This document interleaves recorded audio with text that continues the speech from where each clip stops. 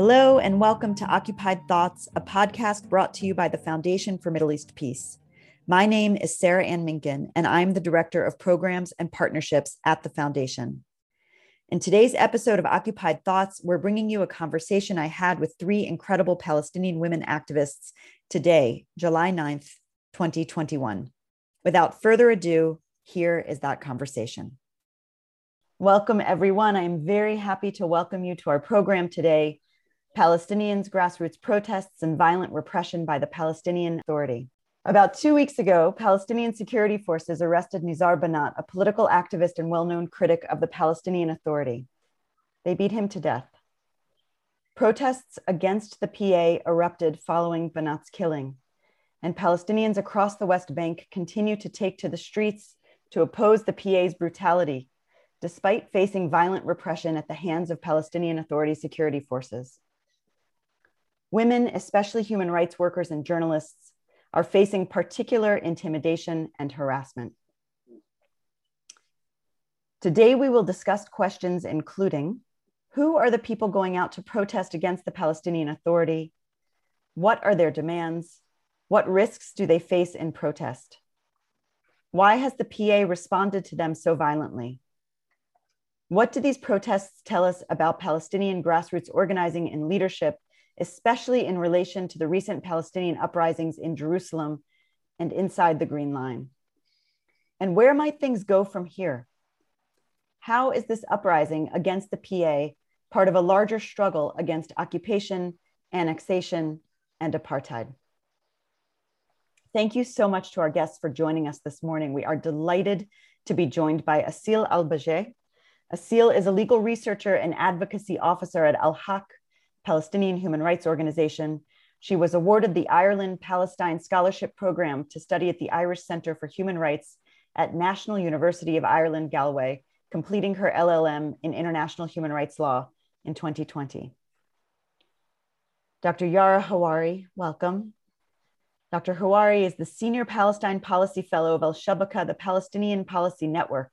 She completed her PhD in Middle East politics at the University of Exeter, where she taught various undergraduate courses and continues to be an honorary research fellow. And Mona Shtaya, welcome, so glad you're here, a digital rights defender working in the Arab region, currently the local advocacy manager at Hamla, the Arab Center for the Advancement of Social Media.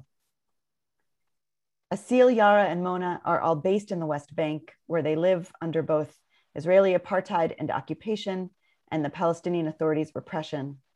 Thank you, each of you, for choosing to spend time with us and our audience today. Yara, let's start with you. The protests in the West Bank have been covered in major American media, including the New York Times and the Washington Post, and FMEP has been covering them extensively in our daily news roundup. But for our listening audience, let's start at the beginning. Why are Palestinians protesting against the Palestinian Authority right now? Who was Nizar Banat? Sarah Ann, thank you for asking that question. It's always important to start from the beginning. And as you mentioned, on the 24th of June, just about 2 weeks ago now, activist and outspoken critic of the Palestinian Authority, Nizar Banat, was arrested and beaten to death by the Palestinian Authority security services. Now, Nizar was a political activist who spoke loudly in critique of the Palestinian Authority and its increasing authoritarianism, but also specifically about the corruption and brutality of the security forces. And so many are actually dubbing this what happened as a political assassination. And since that day, Palestinians across the West Bank and beyond have hit the streets in protests in demand for justice for Banat and his family, but also others who've suffered at the hands of the PA security forces. But the chants have also escalated into a larger demand for the fall of the regime and for the end of Palestinian Authority President Mahmoud Abbas. And I need not remind you all that Abbas and PA institutions are a decade past their elected mandate. The PA's rule is increasingly done so through presidential decrees. There's mass corruption within the system. It's propped up by cronyism, nepotism, and deeply riddled misogyny. And now that situation has been getting progressively worse over the last decade. But these structures in place were built for the situation to be created, and we can discuss that a bit more later. But it's important to know that these protests across the West Bank, but particularly in Ramallah, have been met with extreme violence and repression at the hands of the security forces, have used so-called crowd control weaponry such as tear gas and stun grenades, and have actually carried out sweeping arrests of those taking part in the protests. Thank you, Yara. Thank you for giving us that background and introduction and setting us up. I want to ask you, Mona, to tell us a little bit more, now that we understand why people are out in the streets protesting. Tell us more about the Palestinian Authority's response. Who are the forces responding to the protests with this extreme violence? Thanks, Sarah, for this question. Actually, the Palestinian Authority brutally suppressed the protesters in the streets. We saw Palestinian security forces in their official uniform, alongside with plainclothes police officers and civilians who are affiliated to the PA, contributing to the brutal suppression of these protesters. It seems that the PA has a fear of the exposure of its human rights violations against protesters and journalists.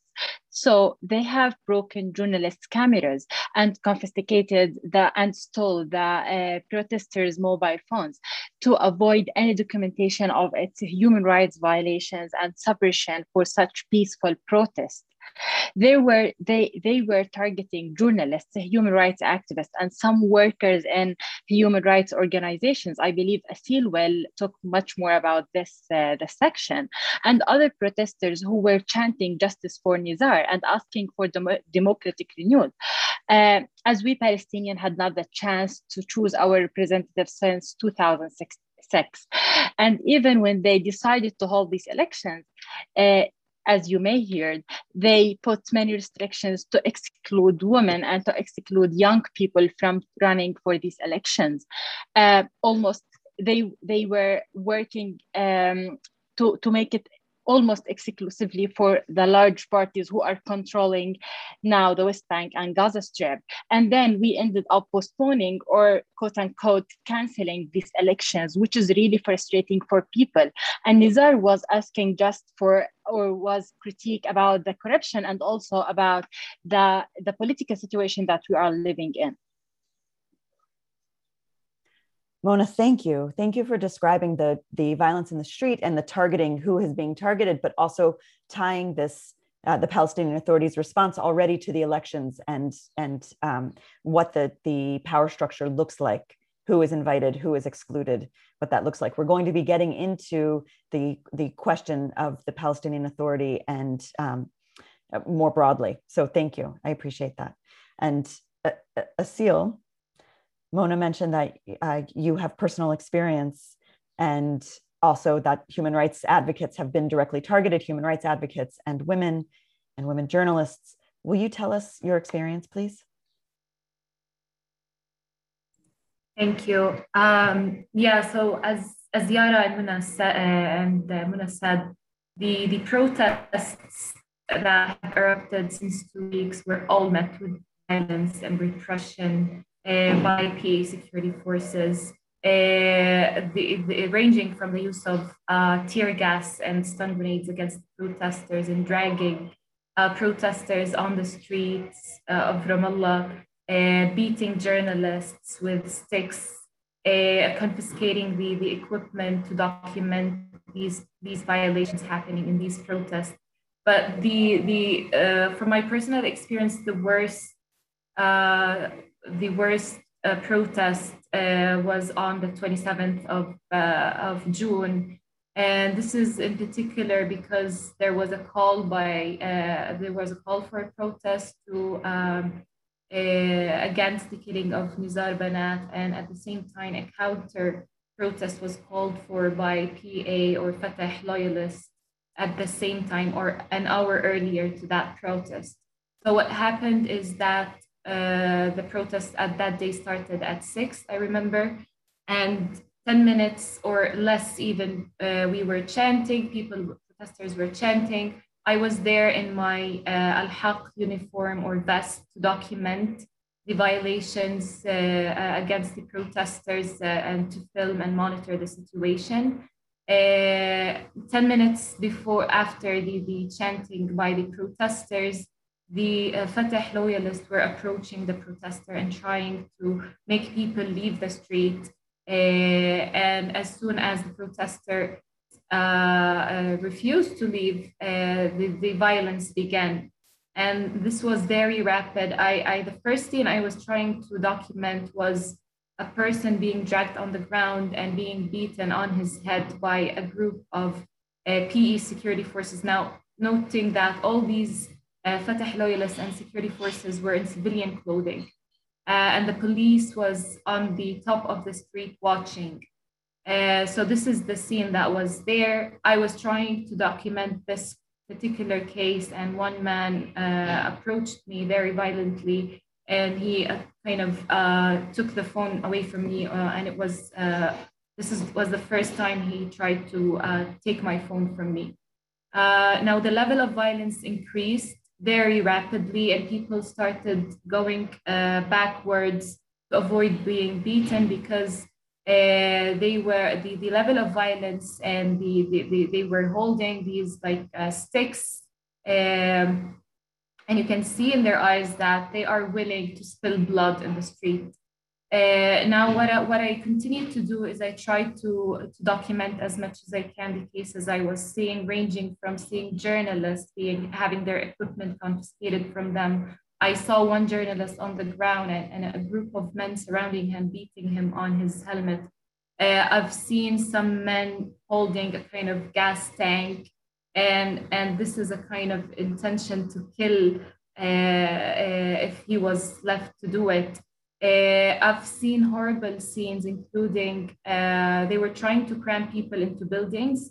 So there was, I had a friend inside this building, and a group of men raided the building, and they denied anyone to enter the building, and as if they were trying to find someone or attacking a person in specific. Now, the shouting I heard from this building was horrific, specifically from women. I saw one man coming from this building with blood coming out of his on his face. The moment I saw some people coming out of, and when I talked to protesters after the protest, what happened inside this building is horrific. It included also sexual harassment against women inside this building. Now, just to conclude on what happened with me is that they were trying to confiscate any kind of camera or any person, including on journalists, and they didn't care if you're a journalist or if you are a worker in a human rights organization. Any attempt to document what was going on was an intimidation for them. So I was attacked twice after the first time, and the third time they managed to take my phone, and the group of men that surrounded me had the intention also to beat if I resisted the fact that they wanted to take my phone. And I was shielded by a group of protesters who were beaten also after protecting me. So this is the context of what happened on the 27th. It was scary, to be honest, specifically that you are standing in the street and you don't know if you will be beaten by a person because everyone is in civilian clothes, and noting that these people who were attacking the protests are our neighbors and friends and family. So there's also this kind of pain when you are being attacked by your Palestinian brother and sister.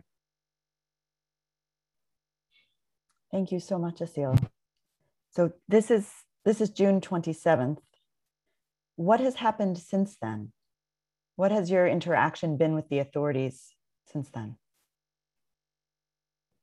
I would say there's a kind of fear and there's no safety, not just on personally speaking, but there's been as Yara said, mass arrests against the protesters. And even when people were trying to, one protester was detained following that protest, and his wife was sitting in front of the police station, calling for the release of her husband and with her children, and saying no to political arrest.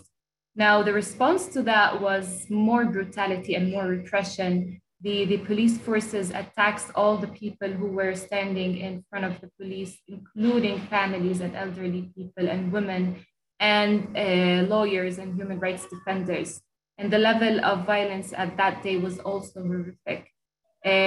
So there's this kind of fear whereby you know that if you are voicing your demands, you will be met with repression, and the level of violence reached the point where they don't care if there's blood spilled on the streets. And actually, there's a kind of discourse going on from people trying to deviate the issue from being from the issue of people protesting against corruption and against the PA as a subcontractor to Israeli colonization, and the PA as not being representative of the Palestinian people. And the repression of the PA forces, security forces, to these demands, turning the issue into a discourse of will turn into a civil war if the protest will continue. And this is very dangerous, because if blood is spilled on the street, this is the sole responsibility of the PA. This is the response, the violent response.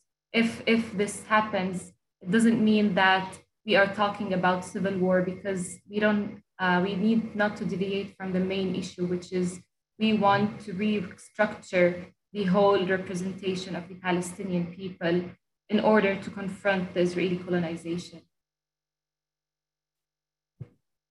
Thank you, Asil. We are going to do a deeper dive into the connections between what's happening with the PA and the role of Israeli colonization and the relationships between. But before we get there, I just want to understand and to clarify.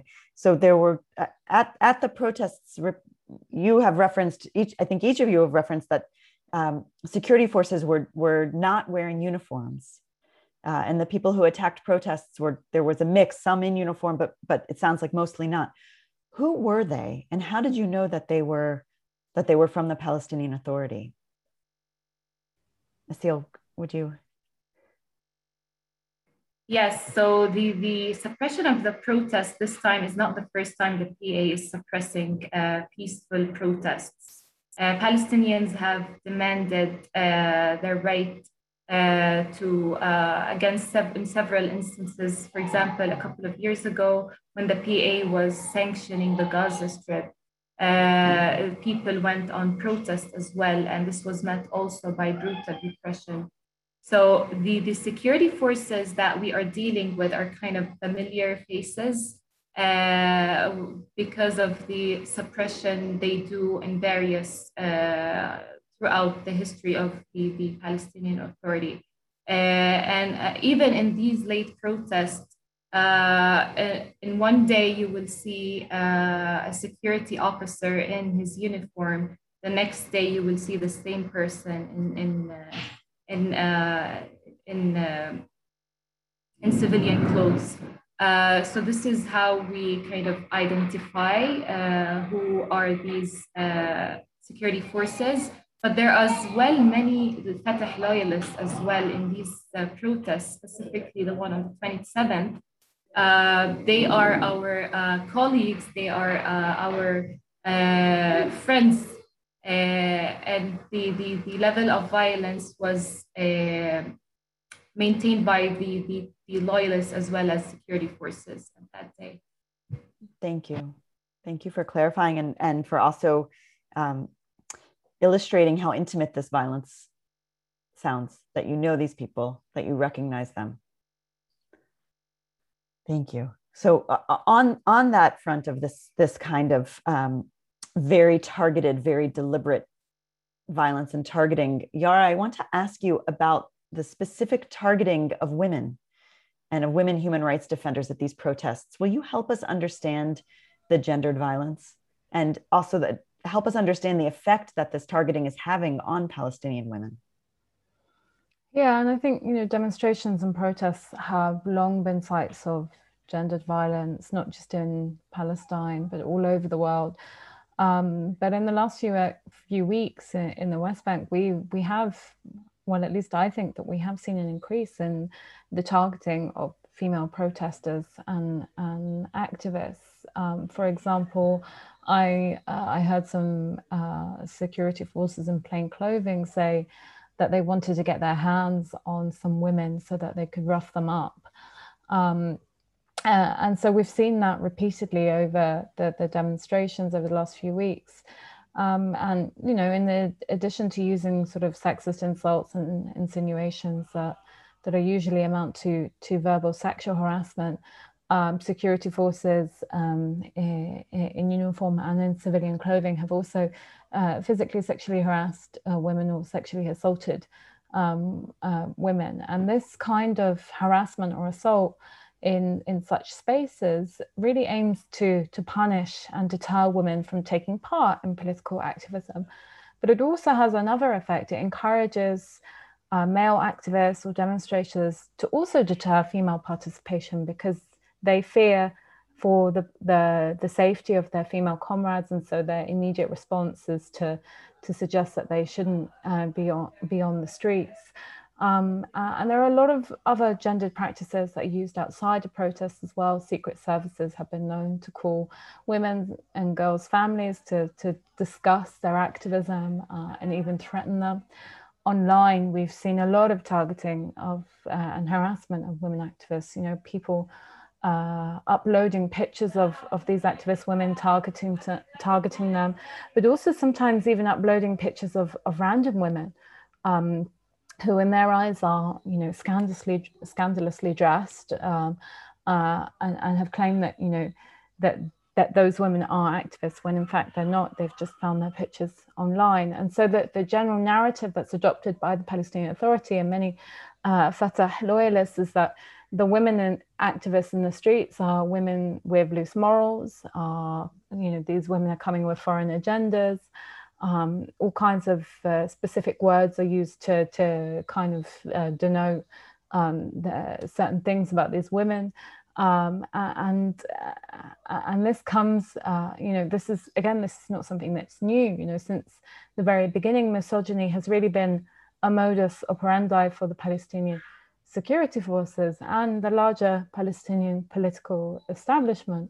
And ironically, the internationally funded projects which, aim to include more women in the security sector have actually only entrenched the misogyny and gendered violence, by pushing more women into the police, into the secret services, into the security forces.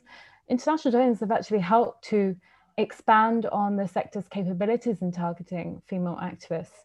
We fear, the female police officers when they come out, or the female security officers when they come out, because they are the ones that will grab us and will arrest us, and will do so without any qualms. So this is something that is deeply entrenched, and it has a really disturbing effect on Palestinian women. When we, as Palestinian women activists, when we go to the streets, we know full well that our bodies might be weaponized against us. So not only do we have to prepare ourselves for demonstrating against a body that is supposed to be representative and is supposed to be serving our liberation, we also have to go ready for knowing full well that our bodies might be assaulted and that it's incredibly challenging to be facing that on two fronts, and it's very disturbing. And it also, as I mentioned earlier, has that very unfortunate effect on our male comrades as well, who internalize a lot of the misogyny and misogynistic practices that are happening as well. Thank you, Yara. And of course, the accusation that feminism is a foreign agenda, is part of a foreign agenda, is also very, very old. This idea of women standing up for their rights as something that certainly couldn't be indigenous to Palestinians. So, Mona, I want to ask you to please add to the picture that Yara and Asil have been painting, and specifically also about the digital tools that the PA has used to harass and to target women. Is this new, or have you seen this tactic before? Thanks, Sarah. So, as we previously mentioned, Yara, Asil, and I, after the PA forces suppressed the protest, stole and confiscated the mobile phones of the protesters, and more focused on the protesting women, as Yara said and explained, we monitored a number of accounts on social media platforms who were publishing a very private pictures for these ladies as a tool to threatening them, intimidating them, and as an attempt to prevent them from taking the streets again and again. And by doing so, they know well that we are living in a very patriarchal and conservative community, and women have been largely targeted in these attacks. In 2017, I would like to highlight the cybercrime law, which basically the Palestinian Authority were talking about it as a tool to protect women and children in the online space. This is like a very bad, it's a nightmare law that the PA have launched in 2017. And we had like a very huge campaign as a Palestinian civil society to amend this law. And with the long advocacy work, we were able to amend it after 1 year, like in 2018, we have a second version. It was also bad. They are still using it against protesters, against activists, and against human rights defenders, just when they are opponent to the government and when they are critique about the government and especially the PA. The main issue with this law, or the main pretext that the PA were arguing about this law is protecting the women and children. By doing what they did, they were putting our lives at risk. They know that in this conservative communities, and they were specifically targeting the women who were from a very conservative background, they know that they may intimidate them and they put their lives at risk. And sometimes it may reach like to honor killing, or what's called honor killing, and many other issues. And such behavior would for sure put our lives at risk. And we have also heard from activists and the human rights defenders about their prosecution and pressure, how the PA was putting pressure on their families, not only female activists, but also our male colleagues. They were facing like a pressure on their families to prevent their sons and daughters from going out to the streets. And this is like using a very patriarchal tools to put pressure on your sons and daughters from going out to the streets and from being critique about the system and this regime. And the main objective of what the authority is doing is the social ostracism of women, and therefore such a thing is horrifying and dangerous and threatens the society's safety, which usually the PA is claiming and taking it like a cover to make all of their laws, which is really frustrating for activists and for human rights defenders. All their laws and all their practices that they did with the tech tools and with the digital tools are really violates the minimum standards that respect the freedom of opinion and expression and the right to privacy and data protection, all of which are problems that we are already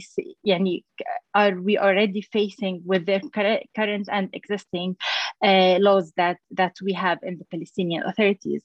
If this is like a new trend or it was used from before, I believe it's not a new trend. And I think it was used from before, but not from only the PA, but from the settler colonialism regime, who were usually taking such tools to prevent us from struggling for our rights and for our going out to the streets to be critique about their apartheid practices and policies. So this is not new, and we have seen this from before, but this is maybe the first time that we see the PA is using it in such, let's say, intense way. So yeah, this is like what the tech tools look like, or the tech ways that they use to suppress Palestinian voices, and especially the Palestinian women. Thank you, Muna. So a follow-up question. Yara described for us that this impact on women and also on their male colleagues, and a kind of it sounds as if the attempts to deter the protesters may actually be working, and yet here we are having this conversation. The three of you are having this conversation very openly. You have all been very public about the targeting of women and human rights defenders and the use of digital tools. Asil, you told your story on Twitter. You documented what happened. You have all documented. So I want to ask, what has been the response to people coming forward with their stories of being targeted? How has Palestinian society, media, other parts of Palestinian society responded to the raising up of these stories of repression and harassment? Muna, can we start with you for that answer? Yeah, sure. So it's a bit hard to make a generalization in such case, because some people are really taking this as a challenge, and they want to be much more vocal to prevent the PA from continuation to suppress us in the streets, and from preventing us from our freedom of expression, and to be critique about their corruption. And because we, as a young generation, we know we have never been in, let's say, living under a normal, quote unquote, authority that should at least speak and support us in our struggle and to confront the Israeli settler colonialism practices and policies. We are facing two regimes or two authorities, the PA and also the Israeli, which is like the PA is a subcontractor, as Asil previously mentioned. And because of that, some people are taking this as a challenge, and they want to challenge much more and more. But on the other hand, there is such kind of fear, and people are really scared to continue on this work, specifically with what's happening from arresting high-profile people and so on. So this is like a very big debate, and we can never expect what people are deciding to do. I believe still the PA, the Palestinian civil society is still taking the lead, and we have a clear position from human rights organizations to confront what the PA suppression and how the PA suppression is being used. But still, this is not enough. We need to amplify and to work more and more, and to create such a safe space for women also to be in the streets and in protest, because what they aiming to do is to take us away from the streets and from the political arena.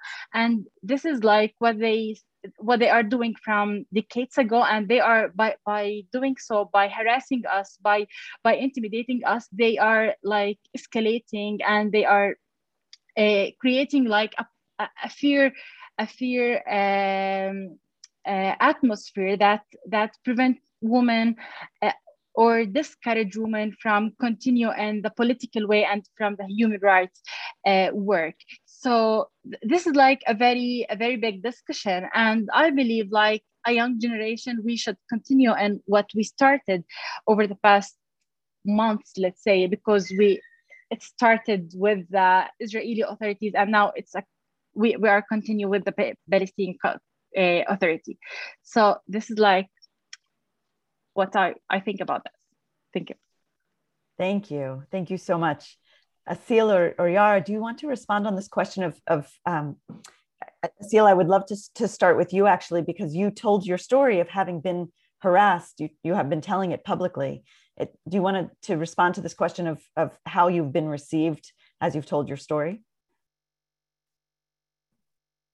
Yeah, I guess there are many levels of the response. On the one hand, you fear that there's more repression by the Palestinian Authority. On the other hand, as a woman, also you have this double pressure from the people you are surrounded by, who love you, your family, who are also afraid that your participation will cost you. But the way I see it, to be honest, is that the reality we are living in is even more painful than the pressure we are subjected to if we voice our demands. So the reality being being under colonization and also repression by a supposed Palestinian leadership, whereby your dignity is not maintained, right? And there's no future for liberation and dignity with this reality. So you continue your activism and struggle, knowing that it will cost a lot. But the way it, as personally speaking, I see it more painful to stay silent. Thank you, Asil. Thank you so much.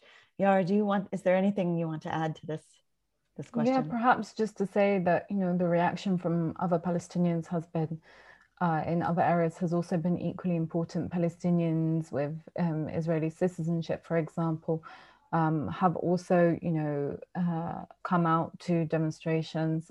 Notably, many of the women beaten up and dragged by the security forces are actually from Jerusalem and have also been at the protests in Sheikh Jarrah.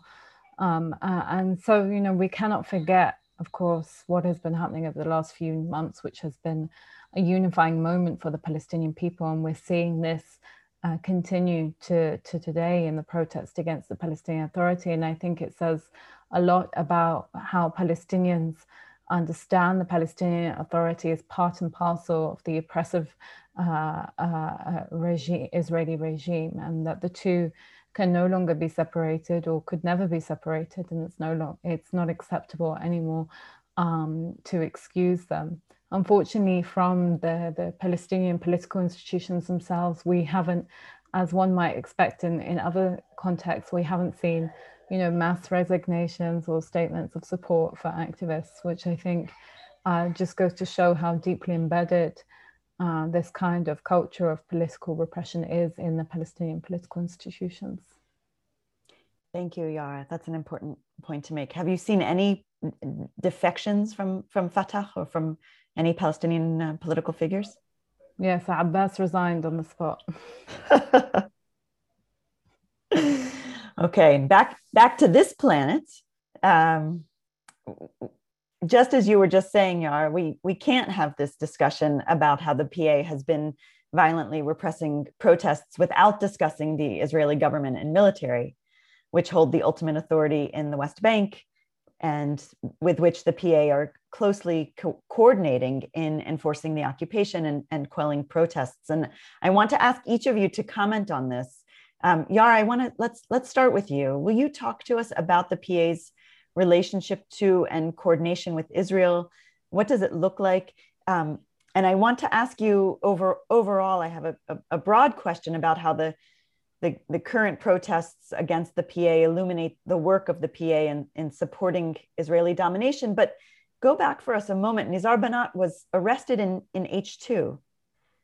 Tell us about this security coordination, please. Yeah, and perhaps firstly, before I answer that, I think it's important to contextualize the Palestinian Authority and its security forces. That, the Palestinian Authority was created out of the Oslo Accords as this interim body until Palestinian statehood would be achieved. And the security forces are a key pillar of that regime. It exists under this framework of a securitized peace. So in other words, it must work in full cooperation with the Israeli regime. And donors, international donors and third state actors alike see the Palestinian security sector as vitally important for maintaining the status quo. And since its creation in the 90s, it's grown exponentially. The Palestinian security sector is responsible for the employment of nearly half of all civil servants. And it enjoys a budget that's larger than the education, health, agricultural sectors combined. So the security cooperation between the Israeli regime and the Palestinian security forces, what that includes is, handing over information, whereabouts of Palestinian activists to the Israeli army, such as what happened with Basil al-Araj, a Palestinian activist who was assassinated by Israeli forces after his whereabouts were divulged to them by the Palestinian Authority. It also includes joint meetings and workshops, which result in similar techniques of oppression used against Palestinians across colonized Palestine. It also means that, it facilitates the entry of the Israeli army into areas A, and in this case with Nizar Banat in H2, which is under direct Israeli military control, the Palestinian security forces would have had to have coordinated, communicated to the Israeli army that they are going in. They would have had to have had permission to go and do what they did to Nizar Banat. And this is not a one-off. This is a systematized process that happens every single day. Now, all of this is funded and trained by international donors, including the US, the EU, UK, Canada. The Palestinian security sector serves to maintain Palestinian compliance and subdue Palestinian resistance to the status quo. And if we consider that the largest threat to Palestinian security is the Israeli regime and military occupation, which in turn directly impacts education, health, general well-being of Palestinians, to focus the majority of the money coming into Palestine on the security sector that is not built to maintain Palestinian security, but rather to guarantee Israeli security, is completely absurd. But this is the situation that we have. It is a direct outcome of Oslo, and it's built in mind to keep Israel secure from the people that it oppresses and occupies. Thank you for that very authoritative explanation and for laying out these relationships for us. When I want to ask you, can you talk to us about how the protests against the PA relate to the larger struggle of living under Israeli occupation? Yes, sure. So I'll start talking that, or I start mentioning that we have not, or we did not hear the voice of the PA during all kinds of aggressions or attacks that we witnessed in May from the Israeli forces against Palestinians in Sheikh Jarrah, in Jerusalem, in Gaza Strip, in West Bank, and also against Palestinian citizens of Israel. They were silent. We did not hear any kind of thing from the PA. And either we did not hear anything from them about the de facto annexation that's happening in the West Bank nowadays, in Beta and many other villages and cities. So therefore, we say, of course, that the protesters taking to the streets against the oppression of the authorities, despite its PA authority or the Israeli authorities. And it's very linked, because the Palestinian Authority is like a subcontractor of the Israeli authorities, and they are like working in harmony with each other and in a tight and close coordination between each other. They are working, and they are also using the same tactics and tools to suppress people, either from the Israeli settler colonialism regime or from the Palestinian Authority. We have also heard over the past 2 weeks about the the Palestinian Authority, and their announcement to request to purchase equipment and tools to suppress demonstrations from the Israeli authorities or from Israel, which in one way or another will include spy and surveillance technologies from the Israeli authorities, who are really pioneers in such suppression tools, as they are testing this on Palestinians before selling it worldwide. And not only spying and surveillance technologies, but other kind of military tools and weapons that they are usually testing on Palestinians before selling it to the world. So they are using the same technologies, the same tactics, the same tools.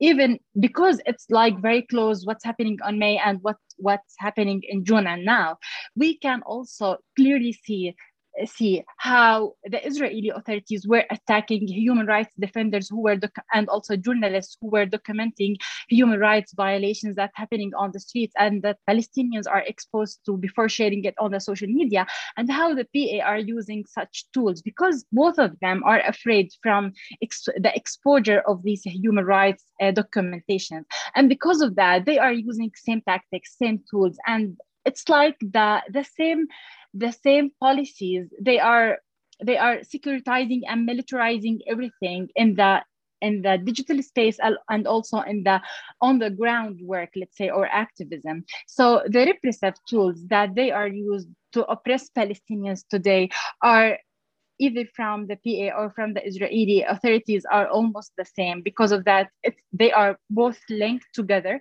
And because of that, Palestinians won't accept any kind of suppression. Either it comes from the PA or it comes from the Israeli settler colonialism and apartheid regime. So it's like very connected thing. We can't separate them. Thank you. Thank you. Asil, this week, speaking of what Muna is talking about the connections, this week, Israel arrested Farid al-Atrash, an attorney who had just participated in a protest against Nizar Banat's killing and was passing through an Israeli checkpoint. Al-Haq, your Al-Haq, said that, and now I'm quoting Al-Haq, the arrest of Farid illustrates Israel's attempts to discourage individuals and organizations from documenting and highlighting consistent violations of international human rights and humanitarian law in the occupied Palestinian territory. The urgent appeal further underscored the need to address Farid's arbitrary detention within the broader context of Israel's systematic policy of silencing of opposition to maintain its apartheid regime over the Palestinian people as a whole. Will you talk to us about Israel's arrest of Farid and other Palestinian activists and how this struggle against the PA relates broadly to the struggle against Israeli colonization? Of course.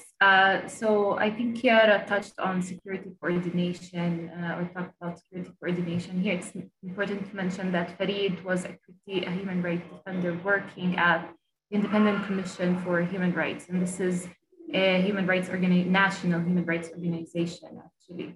And he was a critique of the Palestinian Authority and the Israeli authorities as well. And his arrest came from the Israeli side, but after his protest against the killing of Nizar Banat. And it can be read a scenario to see it as a kind of coordinated between the two parties to silence and deter Palestinian activism. And as you said, the crime of apartheid. One element of the crime of apartheid is having the apartheid regime and having an intention to maintain the apartheid regime. And this is very much exemplified in Israel's systematic and ongoing, historical and ongoing policy to repress any kind of opposition or resistance by Palestinians. So be it the arrests or torture or the targeting of civil society organizations and human rights defenders, or the collective punishment of the Palestinian people under the guise of security. Of course, it's absurd as such as like collectively punishing 2 million Palestinians in the Gaza Strip under the guise of security. So all these measures that Israel does in the name of security is just a form of a way to, first of all, weaken the will of the Palestinian people to challenge its apartheid and settler colonial regime. And it's also a tool by which it maintains its apartheid regime.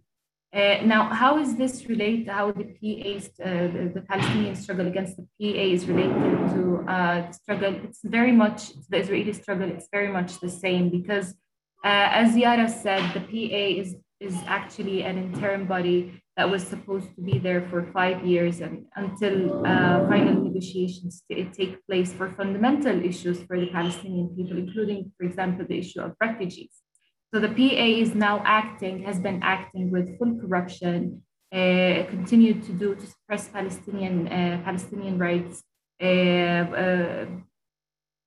instead of the Israeli side sometimes as part of the security coordination.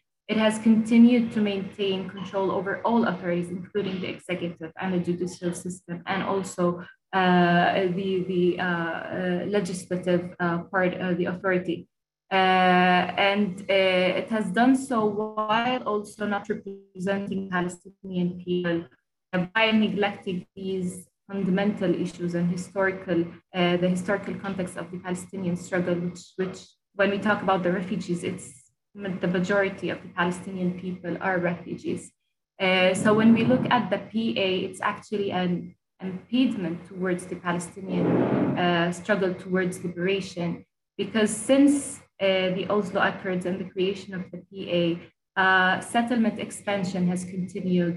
Actually, there's been an infrastructure created in parallel to this settlement enterprise, including the annexation wall and the permanent checkpoints that subjects the Palestinian to movement restrictions and denies the right to self-determination. Ultimately, there has been the continuation of the security coordination, as well as the controlling the Palestinian economy as well, with this the continuation of the Palestinian Authority. So the struggle is pretty much the same, because the PA acts in its form now, acts as an impediment towards the struggle towards liberation against Israeli colonization. Thank you. Thank you, Asil. So what you have all described is quite scary and daunting. On a personal level, of course, you have talked about demonstrations and this double targeting, and the prospect of bodily harm is scary, no matter how much you can fortify yourself and develop activist discipline. It is terrifying. And the need to struggle against Israeli colonization and Palestinian leadership is also daunting. And you have described it so effectively, so persuasively, how these leaderships are so intertwined, and the struggle is so interconnected. And I want to ask you what you are imagining for the next few months, and specifically because these last few months, and if you have spoken about, I think Muna spoke most about the protests in Jerusalem, and also Yara, you spoke about people from 48 coming out. The last few months have really seen a burst of energy among Palestinians for unity, for rights, in the West Bank, in Gaza, in diaspora, inside the Green Line, this notion of a new unity intifada. So I want to ask you, this is for each of you, what you're hoping for in the months ahead. But I want to add to that question of hope and ask you specifically what you might imagine about the PA in the months ahead. So what you're hoping for and what you're expecting with the PA in the months ahead. Muna, let's start with you. Thanks, Sarah. So what we hope for is getting the Palestinian rights. I mean, we are struggling over the past decades for the Palestinian rights, for the self-determination, for the right to return, for all the Palestinian rights. I mean, to end this occupation and so on. So this is what we are aiming for. This is what we are hoping, and this is what we want. Because of that, we are struggling this complex situation that we are living in. We hope, like, also this political split and political division between the West Bank and Gaza Strip is soon to be ended, and to be like Palestinians can and move freely between the West Bank, Gaza Strip, Jerusalem, and also with the 48 lands. So this is like what we are aiming for, what we hope as Palestinians. We hope like everyone between the river and the sea can live in freedom, equality, and dignity. This is what we work for. This is what we believe in. But what we are expecting is a bit harder, because the reality that we are living in, the struggle that we are facing and confronting either with the PA or with the Israeli government, is making it such complex. We are really scared as an activist, also as organizations, because of all the complex situation that they are putting in front of us, and with everything that they are using to suppress people, to suppress critique voices. This is like spreading the politics of fear, securitizing and militarizing everything, intimidating people, and creating this kind of life that you have only to think about your own issues, not as a collective issue for Palestinian freedom and the Palestinian people dignity and living in a free Palestine. So a bit the reality is a bit complex, but our hopes are really high, and we will continue what our grandfathers and grandmothers started from decades ago, to have to live like in a free Palestine, let's say. Thank you. Yara, I want to ask you the same question, and I actually want to add to it. So it's, what are you hoping for? What are you expecting? But also a question of, in terms of what are you expecting from the PA, I want to also ask you how you think that Western human rights organizations should be relating to the PA. And let's start there. Well, my hopes are very different from my expectations. My hopes in the next few months are very much for mobilization to continue, for us to remain steadfast amidst the violent repression, and for us to sort of develop into a larger and wider movement for Palestinian liberation that includes calls for the dismantlement of the Palestinian Authority. However, my expectations are, I think, a lot more stark than that. I think over the next few months, we'll see increased PA repression. I think we'll see a lot more arrests and coordinated arrests with the Israeli regime as well. I think this has shocked many in Palestinian civil society, but I think sometimes shocks are good and important, especially to burst that Ramallah bubble that many of us live in, exist in, and work in. And I think it was effective in doing that. So I hope that we remain steadfast. And if I know Palestinian people, and I do quite well, we will. As for Western organizations, human rights organizations, and solidarity organizations, I think it's important to place incredibly harsh restrictions on the Palestinian Authority. I know that many outside are fearful of getting involved in what they call Palestinian internal politics. But they have to understand, as Palestinians, many Palestinians do, that the Palestinian Authority functions as a subcontractor for the Israeli regime. We can no longer accept Palestinian Authority officials to speak on behalf of the Palestinian struggle. People should not be inviting Palestinian officials to speak on behalf of Palestinians. Personally, I think that these organizations should be cutting all ties where possible with such bodies, because this might be the only way in which we can apply that pressure. Moreover, I think that the international donor community needs to cut funding to the Palestinian Authority security forces. Of course, this won't happen. We know why it won't happen, because that mechanism is so important for maintaining the status quo and subduing Palestinians. But if international donors were really interested in human rights, they would cut that funding to the security forces. Thank you, Yara. Thank you for that clarity. Aseel, a question for you. What are you hoping for in the months ahead, and what do you expect? Yeah, I don't want to repeat what has been said, because there's kind of contrast between what we hope for and what we expect. I do agree with Yara that we expect more repression, but I just have some kind of hope, because the context of the PA repression comes in light of after the massive suppression of the United Uprising that erupted in the past couple of months.